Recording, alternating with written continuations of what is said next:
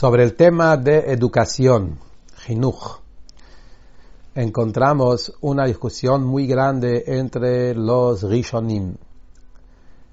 Por ejemplo, Rashi y otros de los grandes Gdolei Israel sostienen que Jinuj, educación, es una mitzvah puesto solo sobre el padre. El padre tiene que educar a su hijo. El niño no tiene la obligación. Él tiene que recibir la educación, pero no tiene obligación. Las obligaciones son solo del padre. Tosfot, el Ran y otros de los grandes Rishonim sostienen que no, la educación que el padre le tiene que dar al hijo genera también una obligación en el hijo. Y el hijo también se considera parte de esa mitzvah. Y la diferencia halágica que hay entre estas dos opiniones es, por ejemplo, si un chico que ya tiene la edad de educación y él está comiendo una comida y hace Birkat Hamazon, y si él puede también sacar con su Birkat Hamazon a un grande, según Rashi y el Ramban no puede, porque no tiene el hijo ninguna obligación, es toda la educación es del padre, el niño no tiene ninguna obligación, y según Tosfot y el Ran, el hijo también puede sacar al padre, un chico puede sacar a un grande, porque él también tiene parte de la obligación. El Rambam, Maimónides, aparentemente sostiene como Tosfot, que el niño sí tiene obligaciones. La educación no es solamente puesto sobre el padre, la educación también está puesto sobre el niño. Lo vemos en diferentes lugares en el Rambam.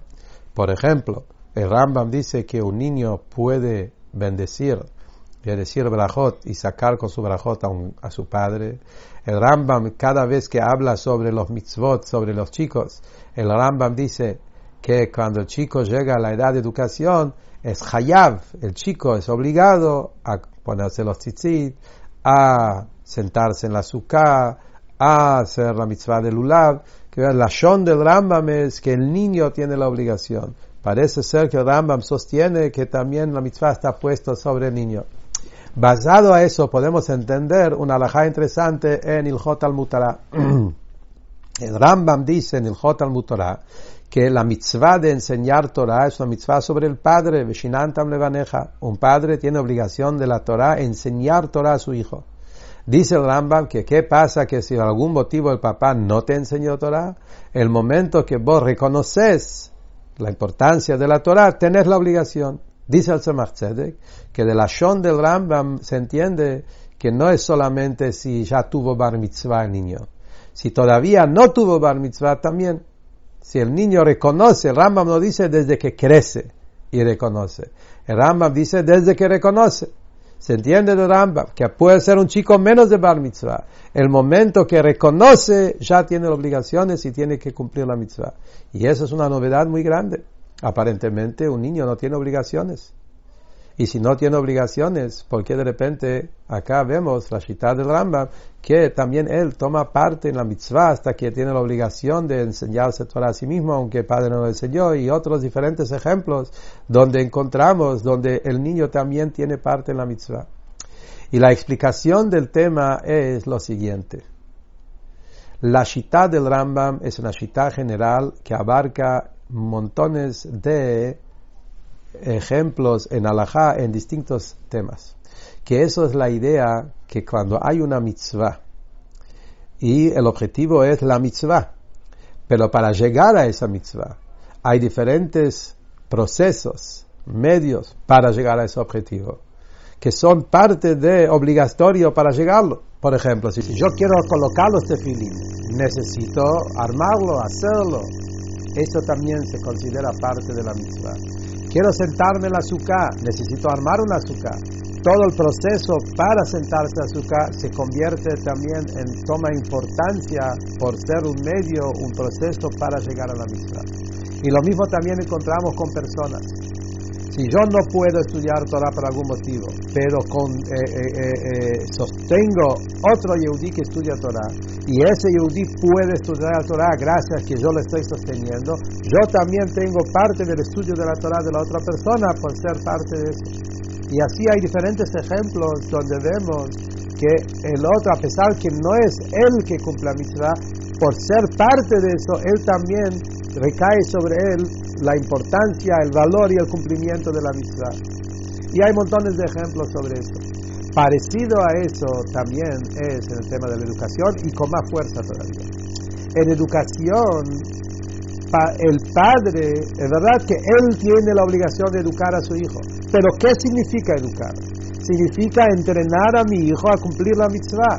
Yo estoy haciendo que el hijo cumple esa mitzvah, que él se siente el azúcar, que él haga lulav, que él estudia Torah.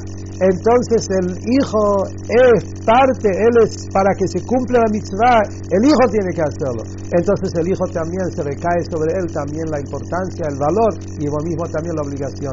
Por eso sostiene el Rambam que si el padre no le enseña, pero la mitzvah de estudiar también el hijo lo tiene y por eso él también tiene que enseñarse a sí mismo cuando llega a reconocer. Basado a eso se aprenden muchos temas de halajá, donde a pesar que siempre decimos que un niño no tiene obligaciones, pero en ciertas cosas podemos ver que el niño también la obligación recae sobre él. En nuestra parashá el ejemplo es de una mitzvah que tenemos en esta parashá que tiene que ver con un tema de matrimonio, donde la Torah dice, un halajá tiene que ver con la halajá de sirvientes, de esclavos, y una esclava que está la mitad libre, la mitad esclava, porque tenía dos dueños y uno no liberó y el otro no. Dice la halajá que si una persona tuvo relación con ella, ella recibe malcot, el latigazo, los malcot, y el marido, el hombre que estaba con ella, tiene que traer korban Hashem. El Rambam sostiene que eso que el niño, el hombre tiene que traer Hashem, aunque todavía no tuvo bar mitzvah, de 9 años para arriba. Todavía no tuvo bar mitzvah, ¿de dónde tiene obligaciones? Según esta explicación se entiende la shita del Rambam. Todos los Mefarshim preguntan de dónde sacó el Rambam lo que dijo, basado en lo que hablamos, ¿se entiende? Por cuanto que ese korban Hashem es consecuencia de la obligación, del pecado que se hizo acá. Y la mujer ya tiene bar mitzvah, y él es una rama, él es una parte de eso, se recae sobre él también el tema del perdón, por eso él también tiene que traer a Hashem. Y la enseñanza para nosotros de esta halajá es el valor y la importancia de educación, que tenemos que poner todo nuestro esfuerzo y trabajo de educar a nuestros hijos en general, especialmente en la educación, en el estudio de la Torah, de asegurar que cada niño judío recibe educación de Torah y mitzvot.